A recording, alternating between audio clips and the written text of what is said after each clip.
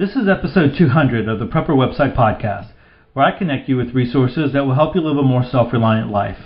Today's articles are Keep Your Family Safe with a Fire Response Plan and Prepper Med, Antibiotics and Vitamins, both good but not always together.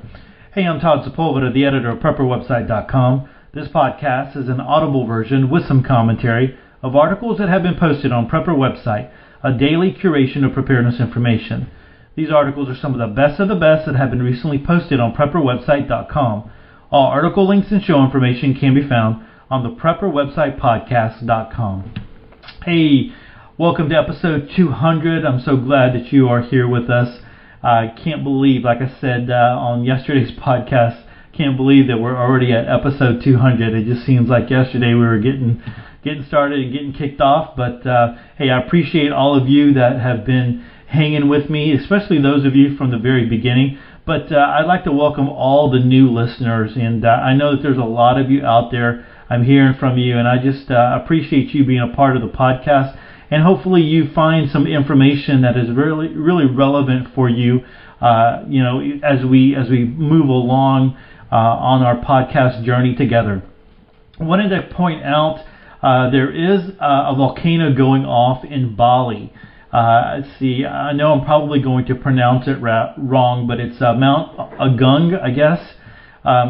According to the Daily Mail, it blasted off in 1963, killed 1,600 people.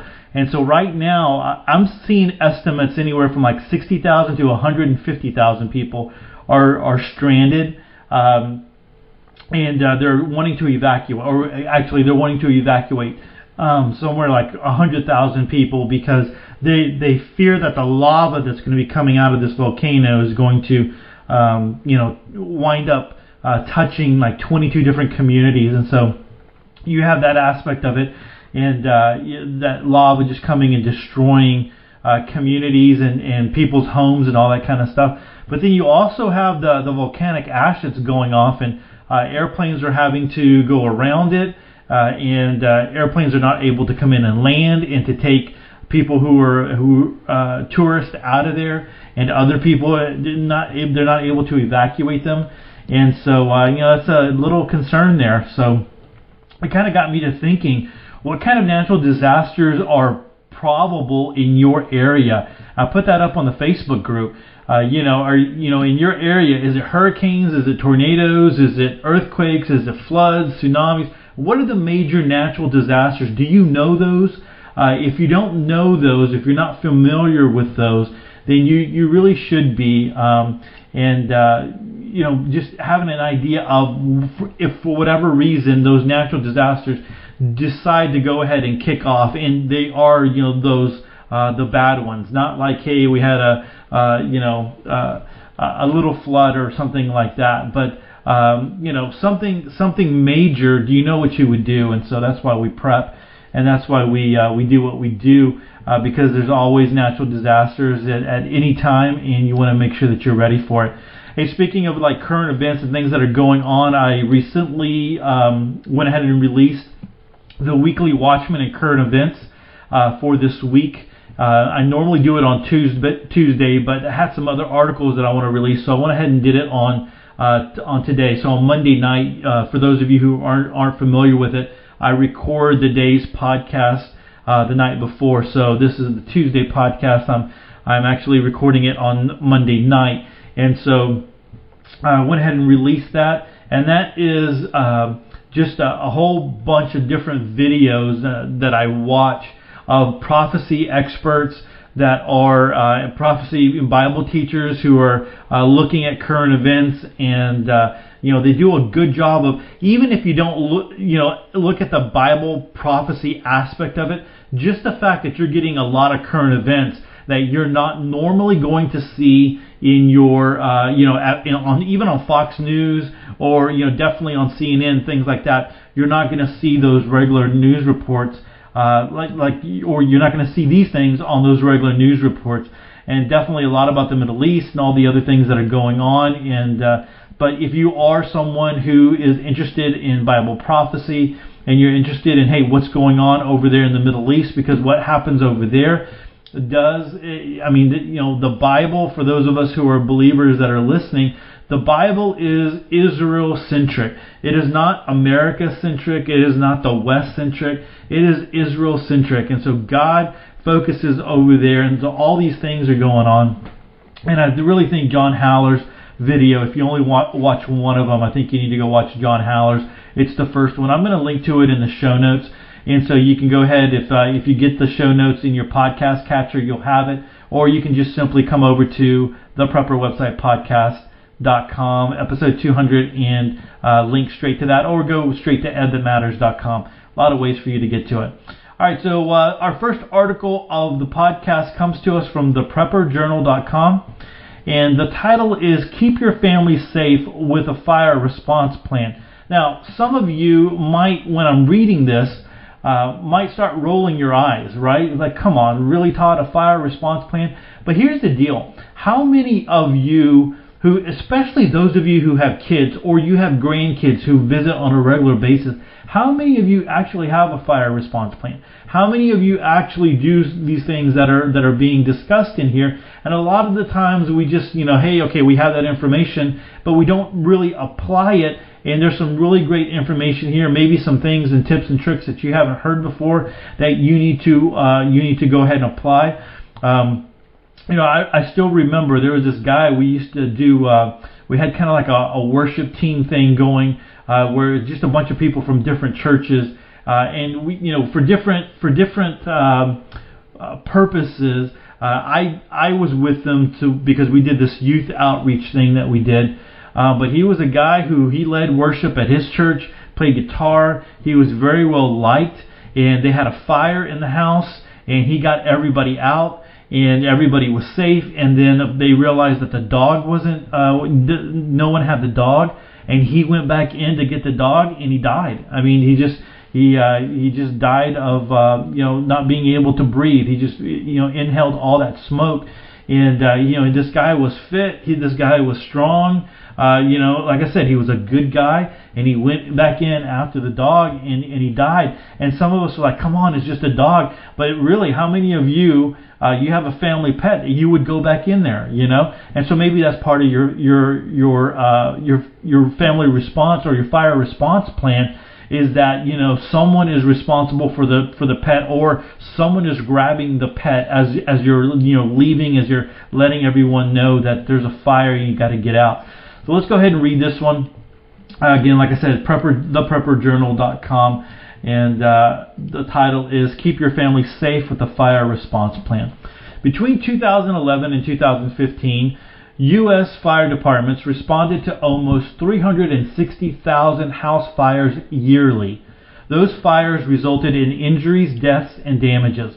The National Fire Protection Association, NFPA, estimates deaths numbered around 2,500 and damages totaled nearly $7 billion. Such statistics seem daunting, but don't be afraid. You can achieve some peace of mind by planning to defend your home against fire should it happen. It is what preppers do. Your plan should be comprised of three elements: preparation and prevention, reaction during a fire, and response after a fire. How to prepare for and prevent a house fire. Preparation and prevention sounds like what it is. Use the following 7 steps to secure your home and protect your family to minimize or thwart the threat of fire. 1. Create an emergency communication document. During a fire, everything turns chaotic and you may lose track of family members. Ensure everyone knows whom to contact by creating a list of emergency response and family members' numbers. Have a designated safety place, no, not a safe space, where everyone meets after they evacuate. It can be the mailbox as long as it isn't attached to the structure, or the end of the driveway, or any place close but away from the house. Number 2, inspect your home. Walk around your home and look for frayed wires and out-of-date sockets. Electrical fires aren't as common as cooking fires, but they leave just as much devastation in their wake. Prevent their occurrence by replacing faulty wiring, purchasing surge protectors, and plugging appliances into a separate electrical outlet so you don't overload a breaker. Hey, let me just stop really quick right here while I'm reading this specific one. Just things that I've seen on Facebook. You know, it's that time of year when people are putting up Christmas lights and Christmas trees, and you might be overloading electrical strips and things like that. And just be very, very careful about how much of a load you put on those electrical strips. Yeah, and if you have one of those little, those little heaters, those portable heaters, they crank out a lot, or they need a lot of amperage and watts. And so you need to make sure that your strip that you're using or your surge protector can handle it. A lot of the times you should just probably go straight into the to the socket and not use one of those because you just want to make sure that you don't burn up your strip and then cause some more problems. So definitely be safe when it comes to Christmas and putting up lights and stuff like that, and of course keeping warm. Number 3 is invest in smoke alarms. When it comes to fire prevention, you should buy and install devices designed to aid your home safety endeavors. One of these is the smoke alarm, which the NFPA recommends installing in every bedroom, outside every sleeping area, and on every level of the home.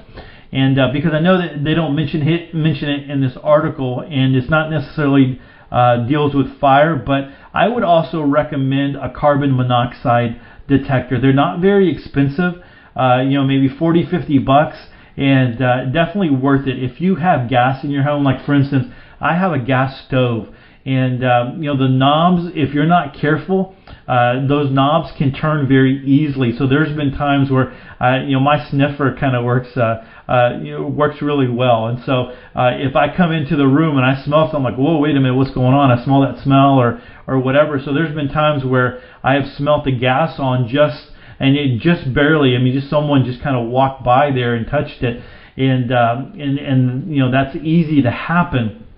But you just want to be careful with that. So if you have a gas stove, you have any other appliances that are gas, it might be a great idea to have a carbon monoxide detector. Definitely well worth the $40-50 every so often to purchase one of those. All right, number 4 is purchase other home safety devices. Besides smoke alarms, consider other home safety products such as fire extinguishers and fire sprinkler systems. The latter requires the assistance of a professional technician, but it can save your home and people's lives in the event of a fire. Perform routine maintenance. Home safety equipment only works when it's well maintained, so create a checklist for smoke alarms and fire extinguishers. Smoke alarms should be tested every month and their batteries changed every year. Fire extinguishers should also be examined every month to make sure they contain enough pressure to put out a fire. Number 6, teach your family the escape routes. The American Red Cross advises that you teach your family 2 ways of escape, along with a set of meeting points outside the home. Once set, you should review the routes at least once a year. And number 7, review basic safety measures. In addition to developing escape routes, practice safety measures. These range from stop, drop, and roll to best practices for getting out of a burning building, for example, crawling along the floor when smoke fills the hallway, and not touching a doorknob with a bare hand. So a lot of good advice right there. Now, what to do in the event of a fire? Using the 7 steps outlined above prevents and prepares you for a house fire, but when one occurs, take immediate action with the 7 steps shared below. Number 1, use a fire extinguisher. If the fire is small and you know how to use a fire extinguisher, put your skills to use. Extinguishing the fire reduces structural damages and the risk of injuries or death. And I've always dealt with fire extinguishers on campus when I was an administrator at the elementary school. We had a fire marshal visit every single year. And then when my wife and I ran a group home for kids, we ran a group home for kids in CPS custody for about 11 and a half years. And we always, we had the same, licensing things that we had to subscribe to. So the fire marshal always came out every year, and we had fire extinguishers throughout the house, at least two or three of them throughout the house that would always get checked. And those kinds of things. But I don't have one currently, and I've never purchased one. I have no idea how much they cost to first purchase or to refill and to test. So that might be something we need to look into, because I can see how that would be very much worth it, right? To have a fire extinguisher that could extinguish a fire very, very quickly and minimize the damage that it would cause if you were in that kind of a situation. And then understanding as well that there's different types of fire extinguishers. There are some for that can handle everything. There are some just for electrical fires or whatever, and I don't know all the breakdowns of them, but that's one thing that you want to be aware of if you do go buy a fire extinguisher, or if you do have one around, you want to make sure that it is the type that you can use for your home. And then I believe, I thought there was a graphic on here that showed that, and maybe that's something in the future we need to bring out and try to find a graphic that has the different types of fire extinguishers there. All right, number 2 is escape the home. If you don't know how to use a fire extinguisher or have no way of getting to it, escape from your home immediately. You always have less than you think to get out of a burning structure safely. And that's in red and bold, and I want to say that again just because that one reason I talked about right when I got started. You always have less time than you think to get out of a burning structure safely. Number 3, let other people know about the fire. You may have heard the smoke alarm go off, but other family members might not have. Because of that, yell fire as you leave the home so your loved ones know to take action. Number 4, protect your hands and lungs. If a closed door or its doorknob feels warm to the touch, leave it closed. And if smoke fills the home, duck low and scramble your way to safety. If you become trapped in your home, go to a clear room and close the door behind you to reduce the risk of smoke inhalation. Number 5, stay out of the home. Once you escape your home, don't re-enter it. Going back inside only puts yourself and others in danger. Number 6, call for help. When you get outside your home, call 911. The fire department owns the necessary gear and training to enter your home and rescue people or pets that may be stuck inside. And number 7, know your backup plan. Smoke, fire, or debris can sometimes block your exit routes. When that occurs, stay in the room, close the door, and call 911. Then open a window and signal for aid with a brightly colored cloth or flashlight. One thing that I would add here to this one, and I guess this last one kind of talked a little bit about that, about opening a window, but you want to make sure when you're talking about maybe even the prevention or part of your plan is to look at your window situation. So if your windows, like if you've got burglar bars on your windows, I don't know how many people have those anymore, but let's just say you do have those. Do you have a way to open those? Like for instance, my grandmother, when they had burglar bars on, they had on their windows they had a swinging door burglar bar with a lock on there that they could unlock and then push that burglar bar out and they could get out. And so do you have that that capability, or do you have a way to are they easy enough to push out or whatever that might be? Or do you have those safety locks on your windows that make it very hard, like if someone wanted to try to break into your house, but do they make them does it make it very hard for you to open your windows, or let's say your kids to open the windows to get out? And then is there a solution for those who are up on like a second floor to be able to get down? If it's not a very high jump, just jumping down would be fine. But if it's something higher than that, do they have a solution? Is there a rope? Is there some kind of ladder or rope ladder or something along those lines? That might be something that you might want to think about if those things apply in your situation. All right. So lastly, how to respond after a fire. No one wants to experience a house fire, but knowing how to respond to one after the fact makes a difference. A well thought out response plan can alleviate some of the stress, worry, and fear. Employ the 7 steps listed here to mend physically and emotionally from a fire. Number 1, seek medical attention. If anyone's hurt, burned, or coughing, get medical aid to prevent infection or additional injury. 2, call friends and family. Always let your loved ones know you're safe. It'll not only alleviate their fears, but also give them a chance to help you recover. Number 3, enter your home when it's declared safe. You should return to your home only after the local fire authority signs off on it. Number 4, assess how people are doing. Everyone responds to trauma differently, so try to stay in tune to how people are feeling. If needed, seek the assistance of a licensed counselor to start healing from the emotional toll. Number 5, inspect your home. Once you can re-enter your home, check it for structural damage. Also examine your telephone, electrical, plumbing, heating, and cooling systems. Go through household items, gather chemicals, medicines, and foods that were exposed to heat, smoke, or soot, and dispose of these items properly. Number 6, call your insurance agent. The insurance agent will walk through your home and inventory damaged items, so don't throw away anything until they arrive. The agent may also want to see photos and receipts related to items lost in the fire. Number 7, clean your home. Some repairs and cleaning you can do for yourself. However, wet drywall and insulation requires professional assistance. To figure out where you should DIY or call in the pros, use the American Red Cross Guide for cleaning up after a fire. The only other thing that I would say here as well is depending on how much damage you have. Let's say it's a room and the fire department was able to take it out, and so you really have everything like your front door, your back door, everything else is intact, and you can lock it up, and you need to leave or whatever. Great. If it's a fire that did a lot more damage, and like your front door is gone, or your back door is gone, or a side of the house is gone, do you have a plan for watching to make sure that looters don't come in or people don't start coming in and just going through your house when you're not there?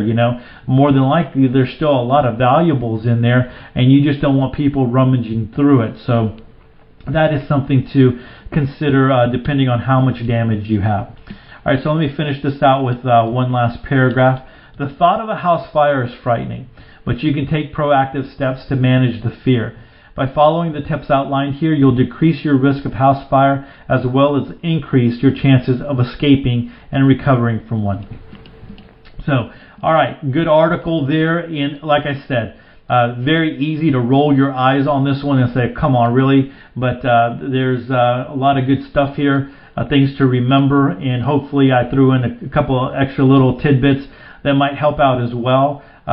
Things to remember that even, I don't remember all the time. It's like, I gotta, as I'm reading these, as I'm going through these, things start popping into my head. It's like, hey, here you go, think about this, or talk about this, or, have you thought about this for your own home, Todd? And so hopefully this will be helpful for you. There is one comment, but there are links throughout this article that you'll want to come check out over at theprepperjournal.com. Go check that one out.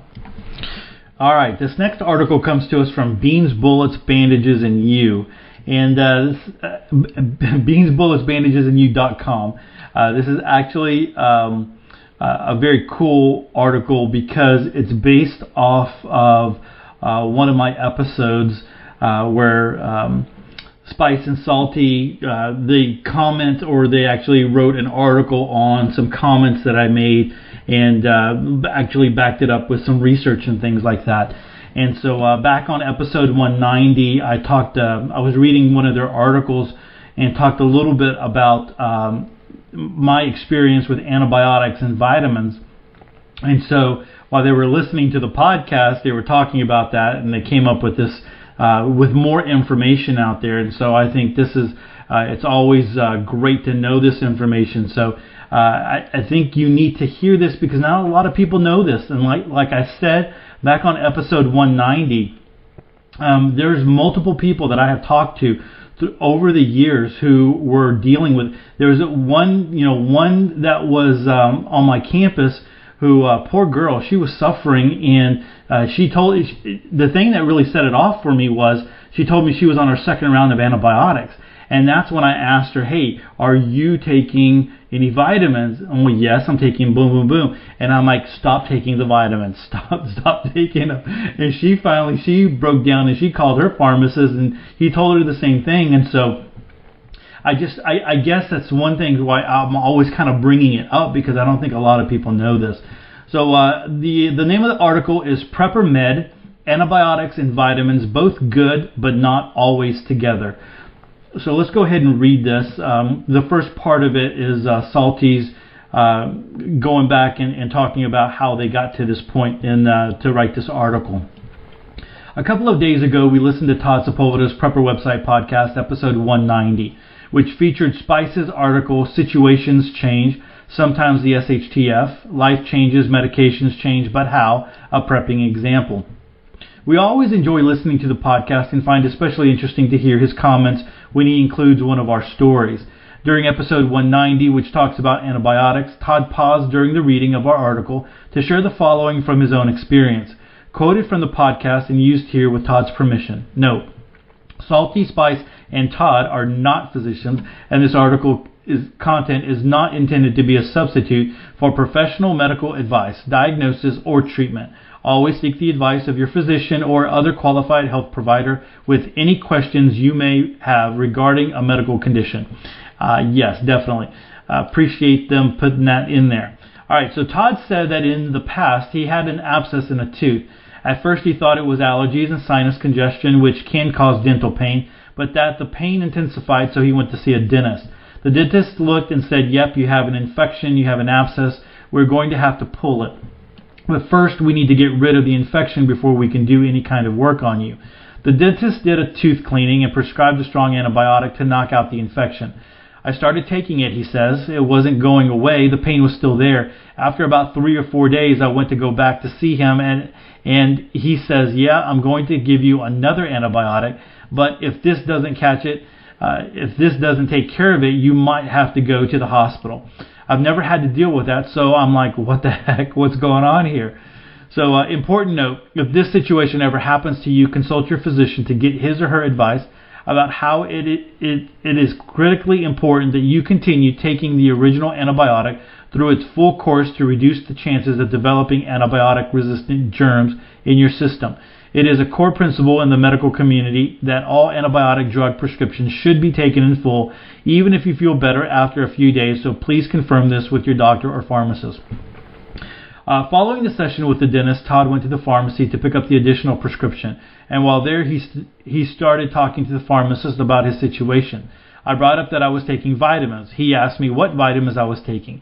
I think I was taking vitamin C and some other things, and he said, no, you don't want to be taking vitamins when you take antibiotics because vitamins will absorb the antibiotics. I'm like, what? Todd asked. The pharmacist continued, it's like you think you are taking something good for you, vitamins, but it's actually harming you when you are taking antibiotics because it's absorbing the antibiotics and your body's not getting them. So Todd stopped taking the vitamins, started taking the second antibiotic, and the situation cleared up for him quickly. That's something I always remember, he said. The dentist didn't know that at all. He was a good dentist and he knew what he was doing. If he hadn't retired, I'd still be going to him. But he didn't realize that vitamins obstruct antibiotics. He didn't know that, but the pharmacist did.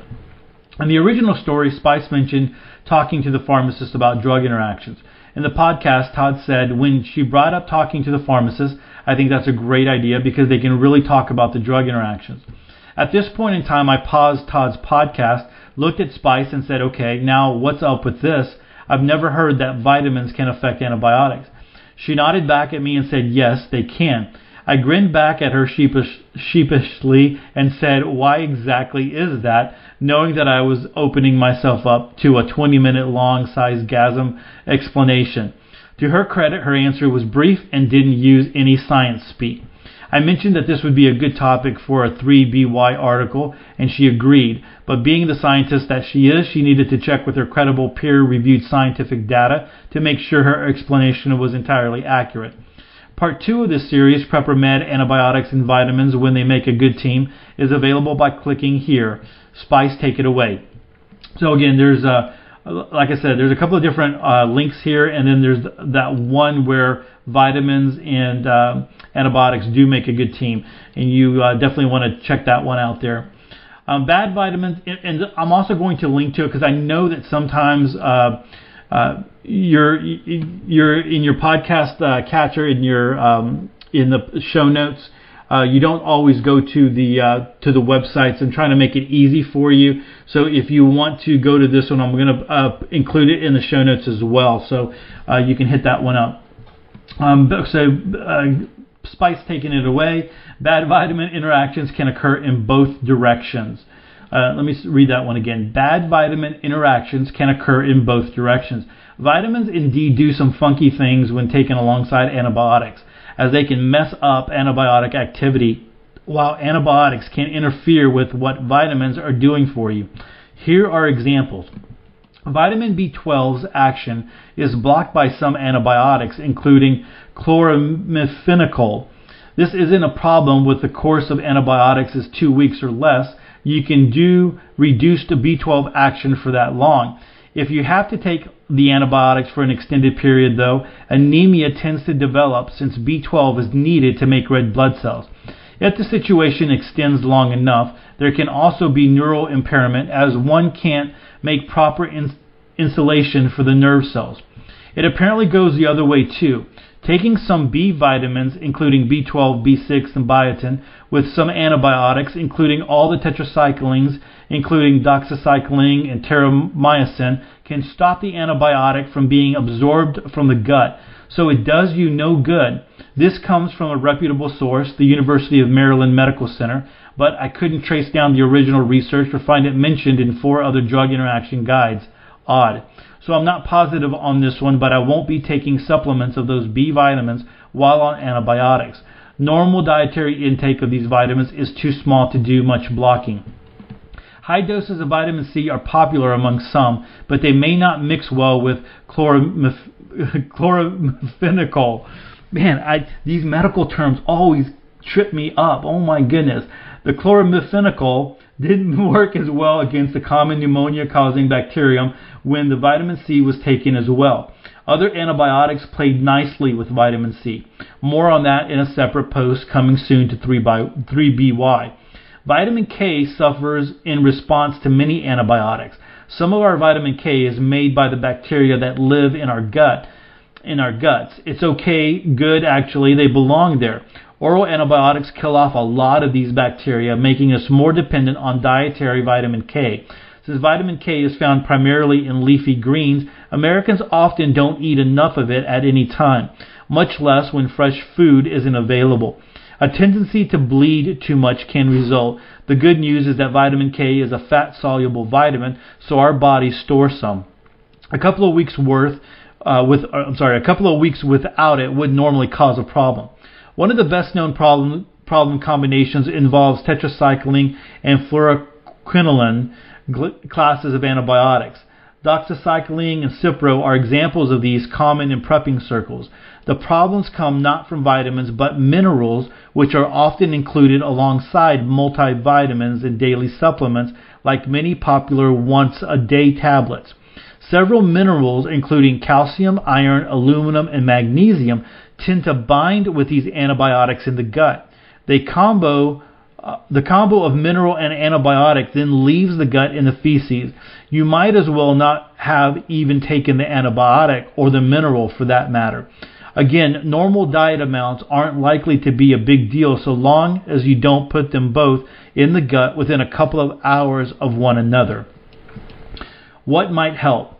When an antibiotic is labeled not to be taken with food, it's usually because they suspect something in the food, such as calcium from dairy, might interfere with the antibiotic.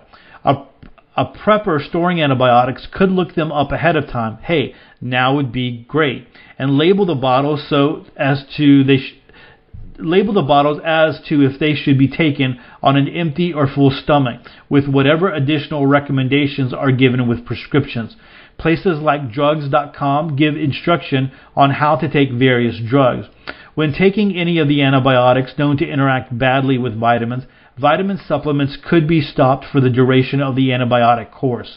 Most people don't need vitamin and mineral supplements anyway. On average, they don't extend lifespan or health measurably as it stands today, though I can see where that might change in the dicier food situation of a crisis. At any rate, most preppers would be likely to take antibiotics for more than 2 weeks and could do without vitamin supplements for that long at least, I suspect. Some vitamins actually work and play well with some antibiotics, and those will be covered in a later post. If I weren't taking one of the known good combos, I wouldn't be inclined to keep up a vitamin supplement I was taking just in case while taking an antibiotic. All right, so what I like, what Spice does here, she references material. So she's not just spouting off from like, hey, this is my knowledge and here it is. she's actually linking to to sources and medical journals and peer-reviewed articles and stuff like that. And so you can go to those at the bottom of the article. So that's really cool about that. There is one comment, just someone, Vocal Patriot, like, hey, no, this is a very interesting topic. Oh, no, now this is a very interesting topic. Good work, folks, and thanks. And so, again, want to just put that out there because, I know that a lot of preppers do talk about stocking up vitamins for when the poop hits the fan and having those to supplement, their nutrition. But at the same time, if you're doing that and you're also stocking up on, fish antibiotics, and you start taking those, you might think that that the fish antibiotics aren't working. You might think that they're expired and they're no good, and it could be just that you're sucking down a lot of vitamins and it's being absorbed, and because of the minerals. I'm glad that she put that in there. It might not be necessarily the vitamins, but it might be all the other minerals and the things that are added into that. So, good, again, like I said, good article there, good information. I can't remember if Dr. Bones' Nurse Amy's survival medical handbook talks about the antibiotics and if you should eat them with food or not. I can't remember that, and it's been a little while since I've looked at the antibiotic section on there. But I think that was good advice. If you have the handbook, and actually I'll try to hit it up here this week and come back with some of that information. If it's not in the handbook, I think you should. And I believe, like I said yesterday, I say it all the time, I think you should have that book. But anyway, if not, I think if you're storing up fish antibiotics, you need to go ahead and go to drugs.com or go search online and see if the antibiotics that you have should be taken with food or should not be, and how long, just to make sure. Because if you're storing up fish antibiotics, it could be that you're stocking them for a while, and by the time you get into them, it could be a little bit down the road. They might have lost a little bit of their potency, and so you want to make sure that you can get as much of it as you want. So you don't want to have any interactions there at all. So again, go check that out at beansbulletsbandagesandyou.com. There's links here, and then you want to go check out that other article that they wrote about how vitamins and antibiotics can work well together and can play well together, and get that information there as well. All right, guys, that's it for episode 200. I appreciate you hanging out with me and being a listener. If you would like to, if you have any feedback on this episode, come to the Prepper website, podcast.com, and click on episode 200 and drop me a line in the comment section. I always love to get feedback from you and just to see how you're enjoying the podcast. And if you don't necessarily want to come to the website, to the podcast website, you can always hit me up on Twitter, Facebook, or Instagram. I always love connecting with you there. Hey, don't forget to come over to the Facebook group, and if you're not part of the email list, definitely there's some benefits of being involved in that email list as well. All right, so with that, choose to live a more self-reliant life. Choose not to be so dependent on the government grid or the grind. Until tomorrow, stay prepped and aware. Peace.